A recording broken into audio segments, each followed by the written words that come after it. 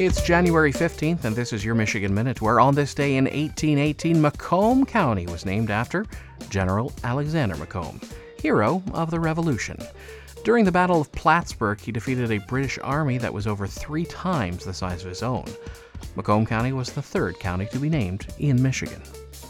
Also, in 1919, Michigan had its first all-women jury. When all-male juries twice were unable to determine the guilt or innocence of a Flint man charged with being intoxicated, the judge, defense attorney, and prosecutor agreed to pick Michigan's first all-woman jury. The 6 women quickly agreed on a guilty verdict. Lastly, today in 1954, WKAR launched its public television station. It was the 3rd in the country and remains the 2nd oldest continually operating public TV station. I hear they even dabble in radio, too. And that is your Michigan Minute. Yep.